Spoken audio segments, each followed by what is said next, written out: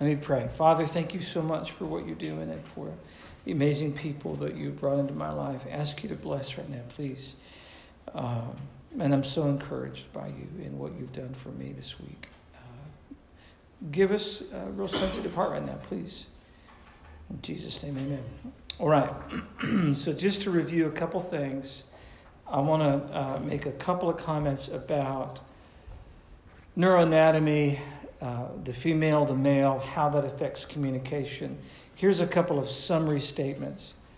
Because a female has a more efficient ability to access both the left, the logic side, and the right, the emotion side of the brain, they have a unique ability to empathize. They can feel feelings and think thoughts that the average guy just can't. And it is a very real thing for a female. That can cause a lot of frustration when that woman is reacting or relating to a male. Because it is true of males that their left-brainedness, their tendency, it's called a hemispheric bias. A male can be biased toward the left side of the brain. That she feels like he's not listening. And she feels like he's not giving her attunement. He has no respect for her emotions. And when that happens, the relationship can spin into a pretty negative state, and oftentimes even some pretty painful arguments. So bottom line is, from the perspective of the female, the male is set up to fail because he, in his maleness, his left-brainness, is unlike her. And it's very, very frustrating. The male who systemizes and organizes and wants to know how things work, that left brain tendency in the male, that very strength creates weakness and vulnerability because he can't logically understand, fix, or systemize a woman's emotions. Just can't do it. Some of you are grinning, you know. We fellas just can't fix the emotions or the emotional orientation of our moms, our sisters, our spouse.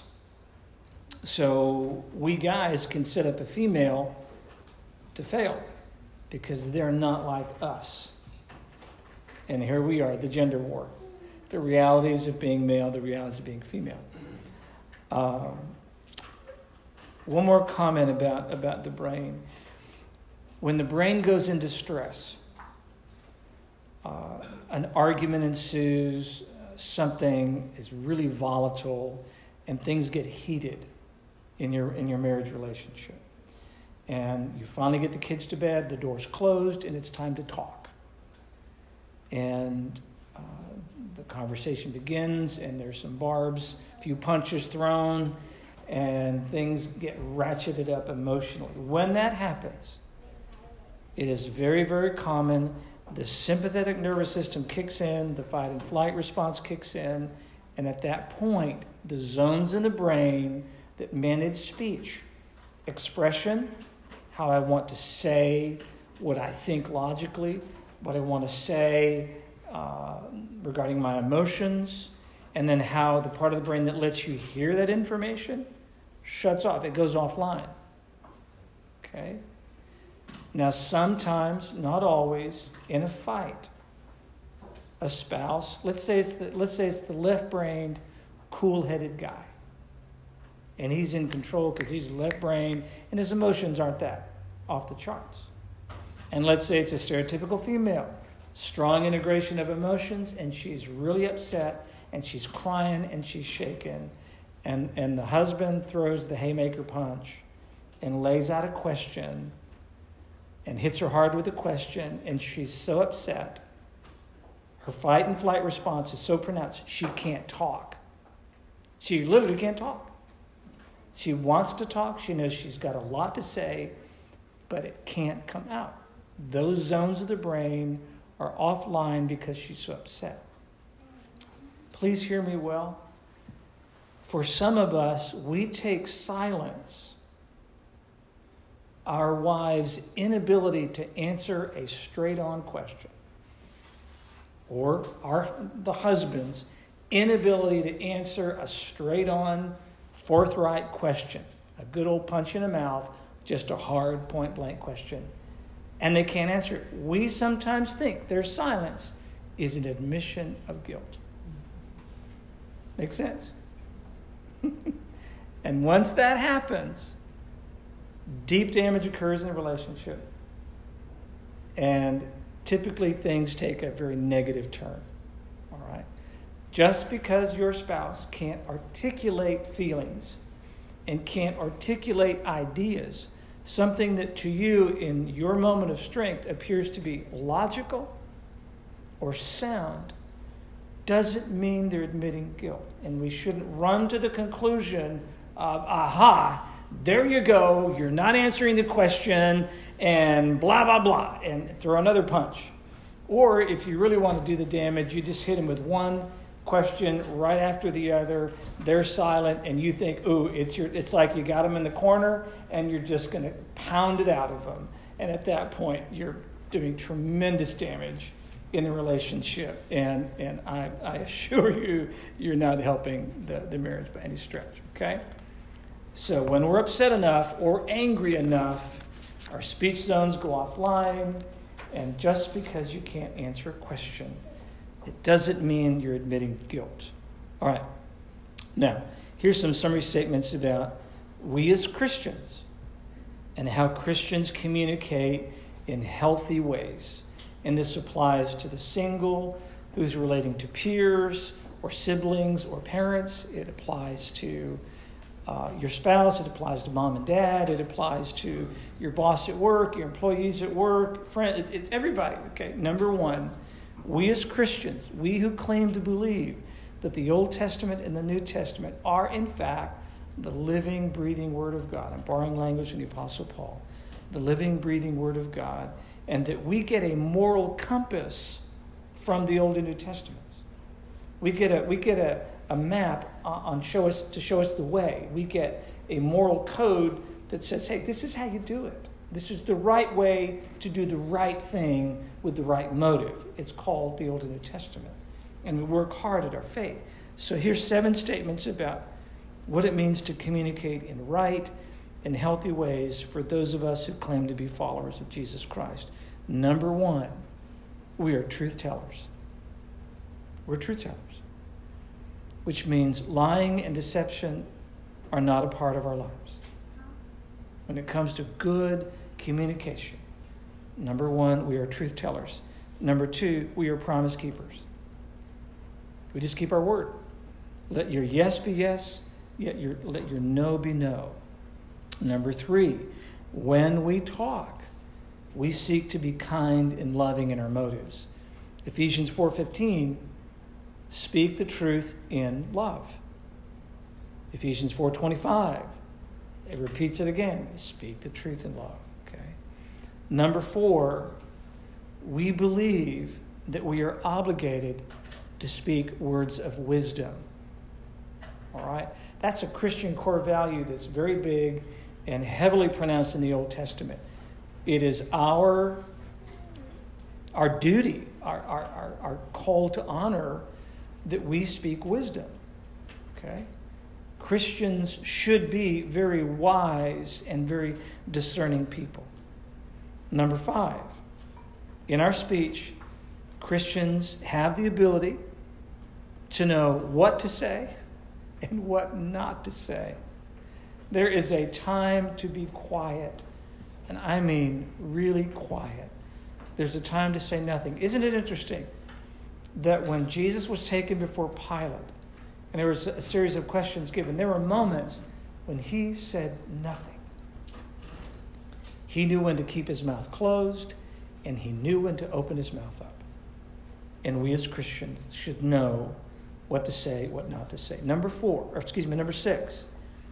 Human speech reflects the human moral condition. That is a major core value, conviction that we who claim to be followers of Jesus Christ have to embrace. Because Jesus made it clear He was talking with Jewish scribes and lawyers. And these people came up with rules about the rules about the rules. And that if you kept all these fine-tuned applications and sub-applications of the main rules, Torah, you'll never break Torah. You'll never break the Big Ten, so to speak. And so they had all kinds of rules. Do you wash from the tip of your finger first to the elbow to the tip of the finger? How do you know the water's clean? All these religious rules. And when these guys saw Jesus and his disciples eating with unwashed hands, they said, Jesus is confronted by them. And the question is, don't you understand that you're doing something that makes you ceremonially unclean? You're not washing your hands correctly before you eat, according to Jewish law code. And Jesus corrects their misunderstanding, their deception, by saying, don't you understand what makes a man unclean before God isn't what he touches. It's not eating with unwashed hands. It's not eating pork. Those kinds of things, that Old Testament perspective. What really makes a man unclean is what comes out of his mouth. Not what goes in his mouth, but what comes out of his mouth. It's not eating with unwashed hands or eating some unclean food. It's what comes out of your mouth. So, we need to really nail this down. Human speech reflects the human moral condition. In other words, what we say reveals who we are. Okay? What we say reveals who we are. And then the seventh thing, God will judge what we say. Even silly idle words or words spoken with the deepest sense of intentionality, every word we say will be judged by God. Those are 7 summary statements about communication that are absolutely core and essential for those of us who claim to be followers of Jesus Christ. Number 1, we tell truth. We keep promises. We are kind and loving in our motives. We speak wisdom. We know what to say, what not to say. We realize that our speech reflects who we are. Now, if you knew that, if you really locked onto that, you think you'd be careful what you say to your mom? What you would say to your dad? What you'd say to a friend, boyfriend, girlfriend? What you'd say to a spouse?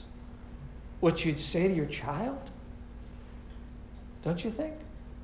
If we knew what comes out of our mouth defines who we are, we would be very careful. And then we would have this sobering awareness that everything we say, from a silly idle word to something spoken with the deepest sense of intentionality, will all be judged. All right.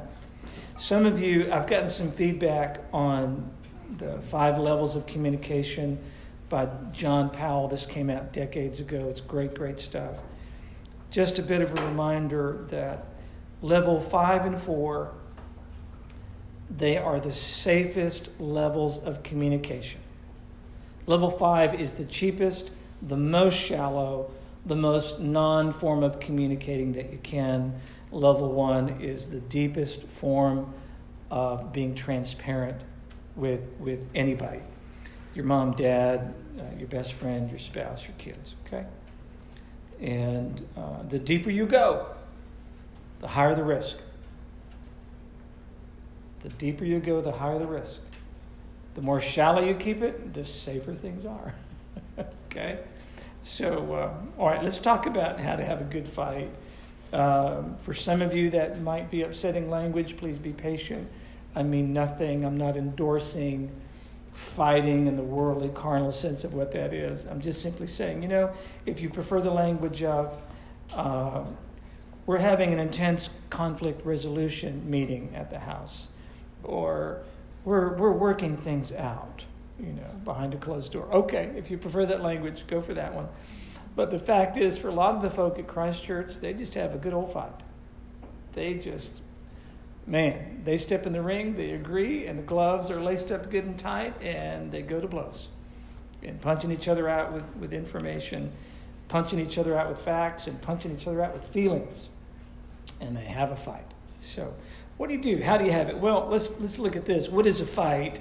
A fight is a psychological, relational event characterized by out-of-control emotions, out-of-control speech, and out-of-control physical actions directed towards someone who failed to meet your needs, your expectations. And you are upset. You didn't get your way. Whatever that means, you didn't get your way. And we're throwing words, we're throwing plates, we're throwing punches, we're throwing something. Something's going to move. Some object will move when we get in this kind of a visceral, out-of-control state. All right? So this is what goes on during a fight. So it's interesting, this couple, you know how God puts couples together. Les Parrott meets a girl named Leslie. Les and Leslie get married. So we have Les and Leslie Parrott, and they both have PhDs. Great Christian couple, the Parrotts, great folk. And they wrote a book called A Good Fight. And this is what they said, what they report in their book, issue in their book. They're just good common sense rules, guidelines to have a good fight, or what you could almost call a fair fight, or to be Christian about how you settle your problems with your spouse, for example. One is going to be the cooperation rules. Simply put, you've got to get along, right?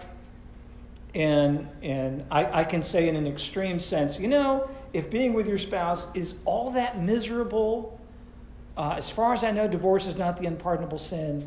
Why don't you just stop the misery? Okay, if it's that bad, stop the misery. Okay, but by golly, if we're Christians and we can work on our marriages to make them last and endure for a lifetime, then you know what? We got to get along, and that's what a cooperation rule is. Let's try to get along. So one of the rules that they share is called share the withhold. Now, what they mean by that is stop withholding key information. Okay? And the thing is, it's not that you might be intentionally lying to your spouse or to your parents if you're having a knockdown, drag out with them. You're just withholding key information. And if you got it out and said, all right, here's what's going on with me, here's what's really going on, all of a sudden, communication can kind of break free, and it's exciting, and you can move forward. But if you're withholding key information, you might be making things really, really complicated for no good reason whatsoever. Okay? Cooperation rule number 2, rate the depth of your disagreement. The point of that idea is simply this. Some of the stuff that we fight about really doesn't matter. It just doesn't matter. And I know we joke about it. Do you squeeze the toothpaste from the bottom or the midsection, or do you buy the really cool clippy thing and you roll it up and you just feel so organized about how you manage your toothpaste issues? Toilet paper coming off the roll, all this stuff, how you roll up a towel and put a towel away properly. The attractive side or the unattractive side of the towel. It's just important stuff, right? So we have both sides in the crowd. We fight about the silliest stuff sometimes. Okay, the scriptures, Cody would call that adiaphora, that which is non-essential. Okay, now some stuff is diaphoric, absolutely essential, and it's worth getting upset about.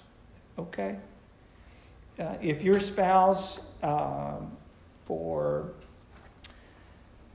whatever reasons, is about to make a financial decision that could destroy your well-being, cause you to lose the house, and all kinds of problems are going to ensue. Okay, time to be upset. That is absolutely worthy of you pitching a fit in a loving, kind way and dealing with your spouse about what's going on. There's a time to be angry, Ephesians chapter 4. Be angry. There's some stuff that we should be angry about.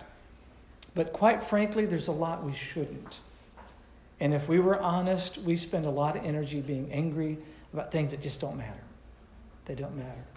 Let's talk about why that happens. Okay, remember we talked about several sessions back in the previous series, about the ego defense called splitting. Do you remember that? Splitting it's a moral construct of a good room and a bad room. And those of us who are professional splitters like me, if someone upsets me, I want to by default put them in the bad room, because when they're in the bad room, I get to do something I really like. I get to ignore them, because after all, they're bad. And ignoring bad people makes me feel good inside, right? And welcome to the world of morality, and welcome to the ego defense of splitting. Well, there's another ego defense, let me introduce it today, that has everything to do with the cooperation rules, okay? It's called displacement. The ego defense is called displacement. Here's what's going on. In displacement, let's use the illustration of a man. The man goes to work, and he has a really bad relationship with his boss. He thinks his boss is mean and rude and has unfair expectations, and the boss is just a real pain. And so the man has so much stress and upset at his boss, he goes home and takes it out on his wife or his children or the dog. That's called displacement. In other words, the anger and the upset that he has is directed toward the boss, but he's not man enough to talk to the boss, where the source of the problem is. He's not man enough to do that, and so because he won't deal with the real issue, he displaces his anger and penalizes his wife and kids when he comes home. It's called displacement. Does this make sense? You have an argument with your mom and your dad, and they say the curfew is going to be, you got to be in by 10 o'clock, no questions. If it's 10:01, you are grounded, kiddo. And that's the last thing he or she wanted to hear. And so the teenager turns on their heels, goes to the bedroom, and slams the door. That's displacement. The door didn't do anything. Why are you hurting the door? The door didn't hurt you. You're upset at your parents for laying down a rule about a curfew, but you take it out on the door. That's a kind of displacement. Makes sense. We show signs of displacement when we withhold information from our spouses. When we are not willing to cooperate and deal with the real issues, that's a sign of displacement. Okay. Ownership rules. Simply apologize when you mean it. Have you ever seen those kids on the playground when mom and dad step in and they say, Jimmy, you apologize to Johnny. And he's like, sorry, Now shake hands, Well, they don't mean anything they're saying. They're complying because mom and dad are twisting their arms, so to speak, and saying, you two are going to go in timeout and you're not going to play in the cool monkey bars until you say you're sorry. They don't mean it. Okay? When you own your mistakes, you have a healthy sense of ownership.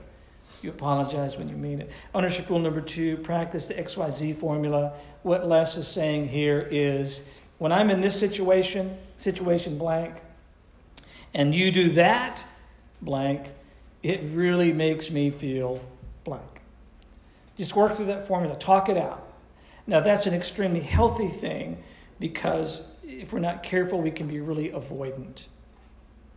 And some of us, quite frankly, have adapted to the role of being a victim.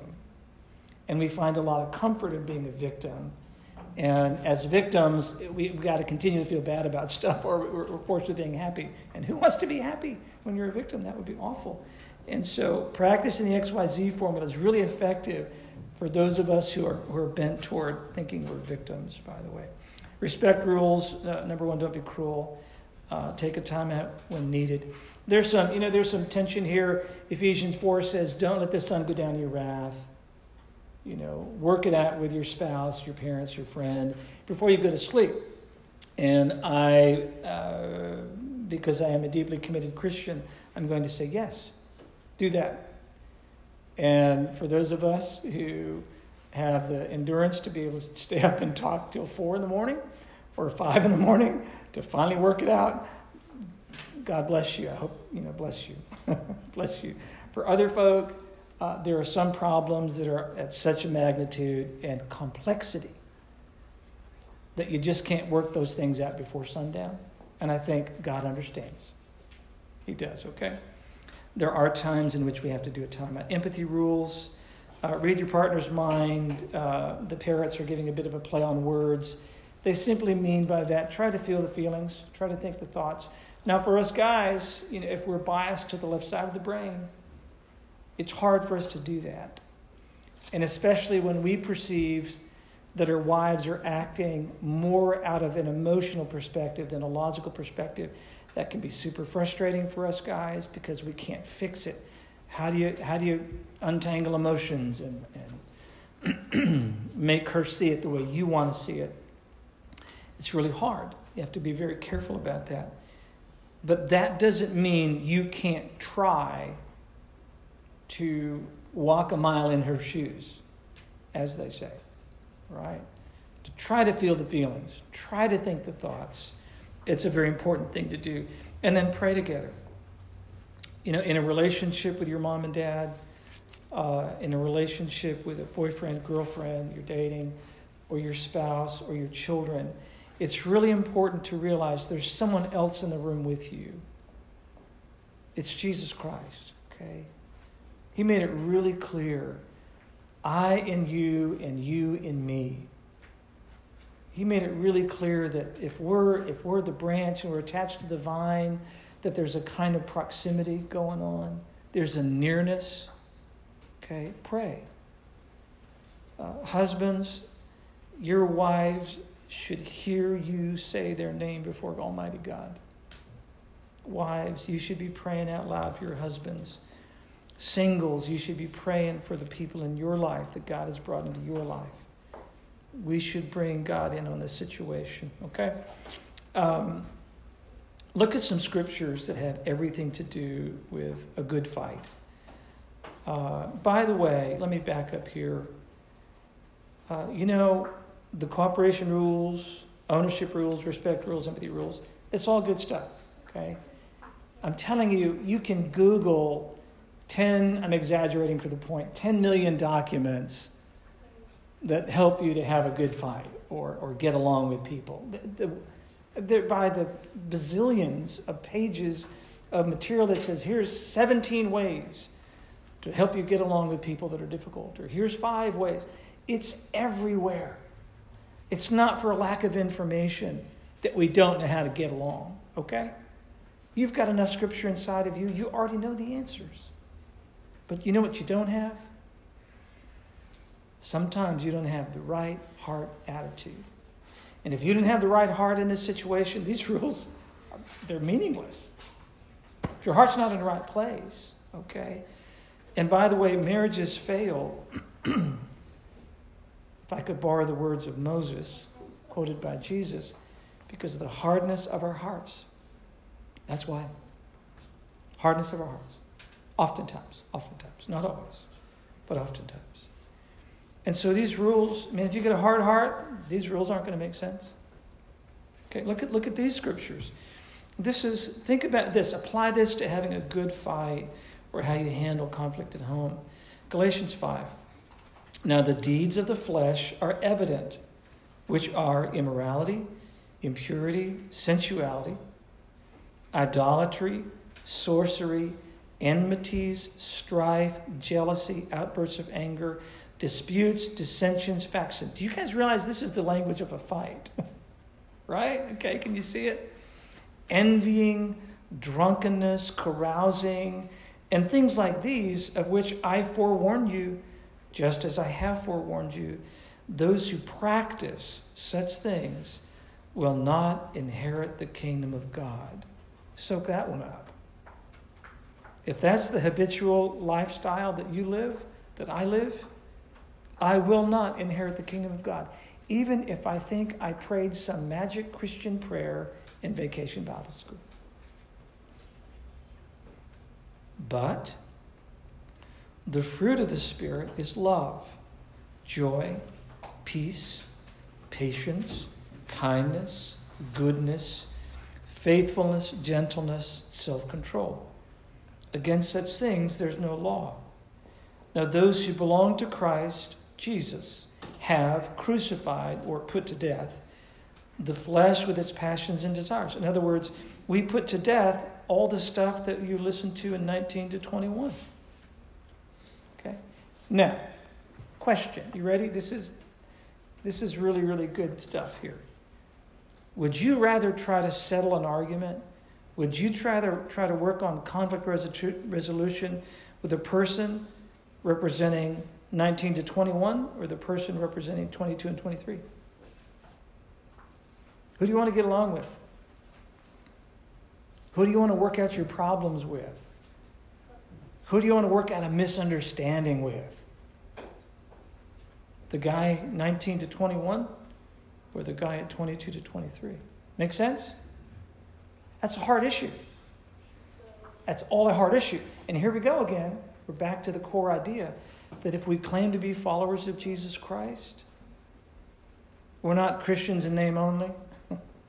We really claim to be Jesus followers, then that means we're going to be pursuing love, joy, peace, patience, kindness, goodness, faithfulness, gentleness, and self-control. By the way, how do you have a fight with that kind of person?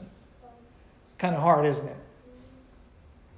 To have an out-of-control emotions, out-of-control language, out-of-control behaviors with someone who has that? The fruit of the Spirit? Wow. I love James 1:20. Guys, this one's for us. In our left-brainness, we love to be right. Oh, yeah. For the anger of man does not achieve the righteousness of God. Bottom line is, just because you think you're right and just because you think you are mad, you add some good intense emotions to kind of get some gunpowder behind your conclusion, and you think you are godlike with your wisdom. You're a whole lot like God. You have got this thing figured out. And God says, no, you don't.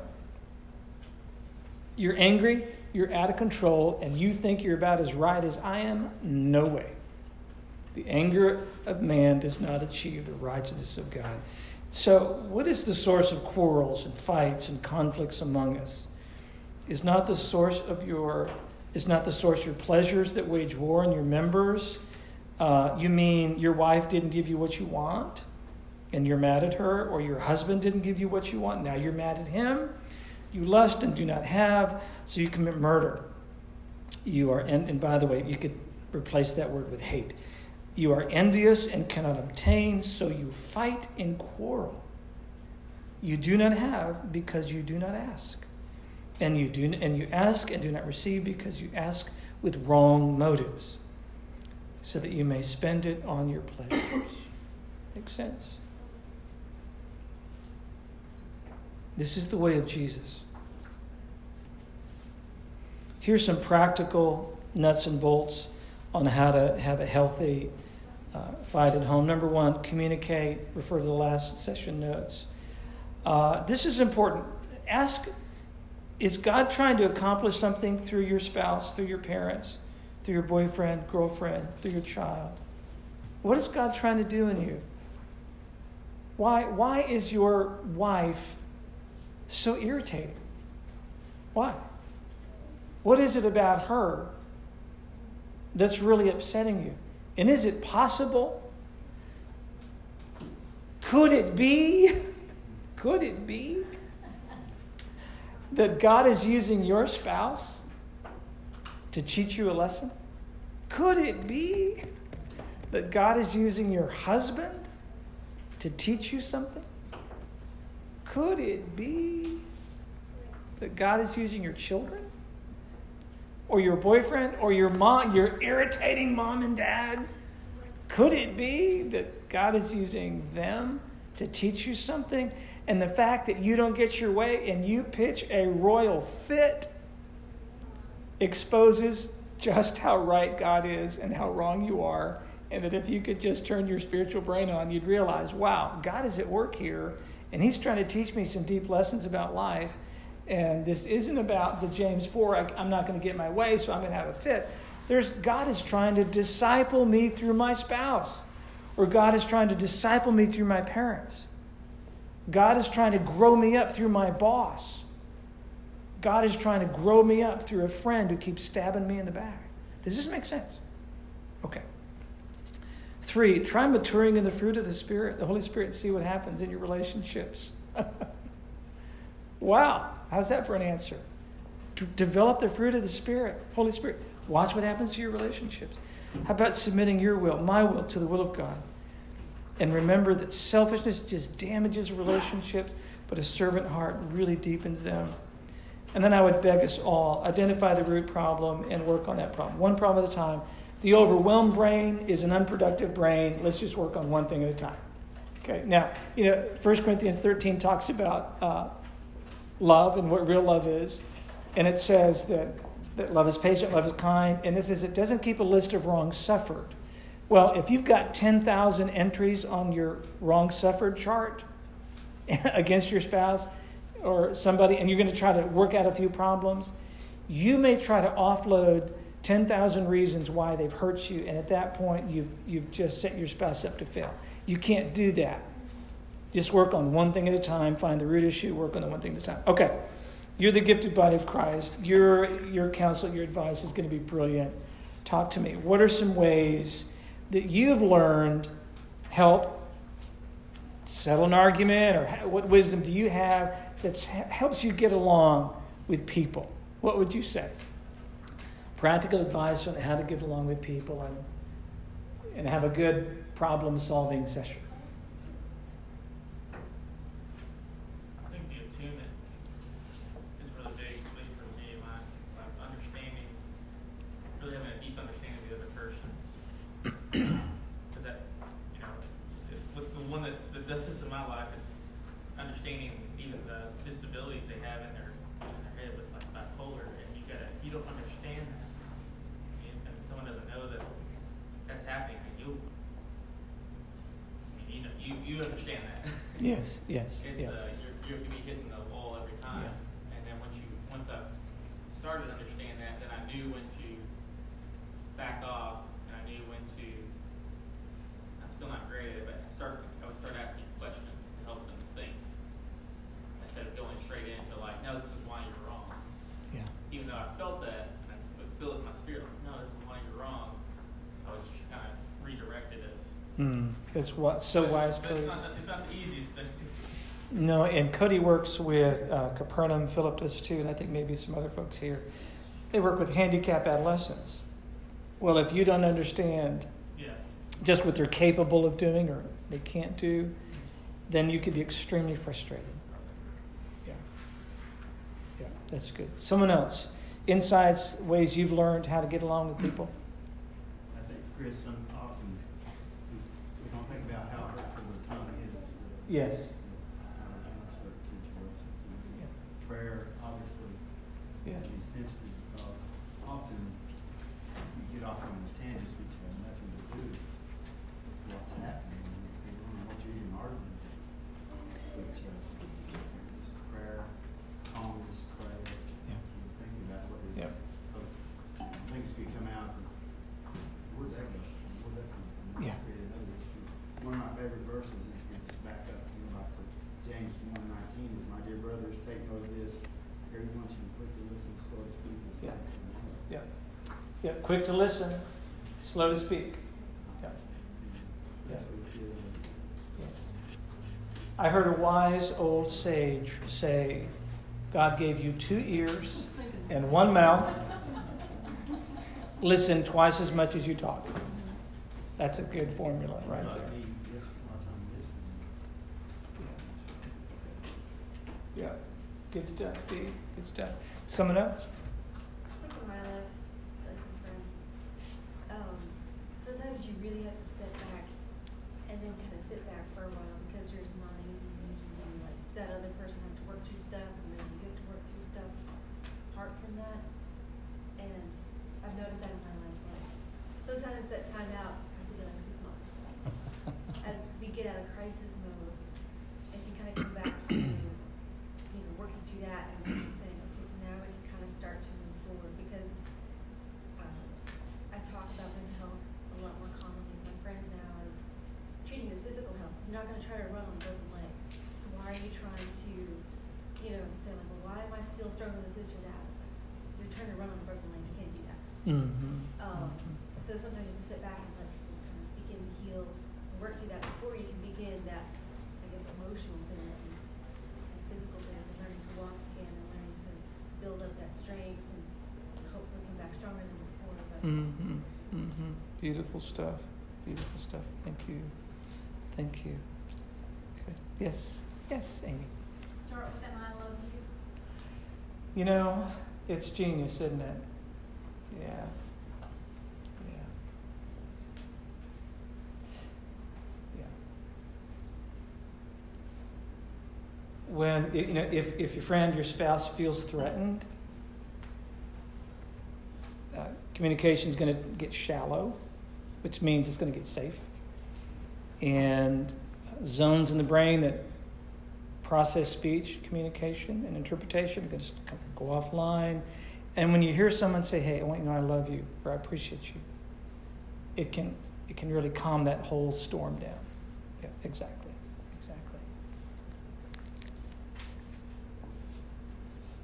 Cody, isn't it interesting that you mentioned Cody in Cody's giftedness and Cody's high IQ and his great left brain? That guy's the logical, coolest guy I know, born at the age of 15. He's always been mature.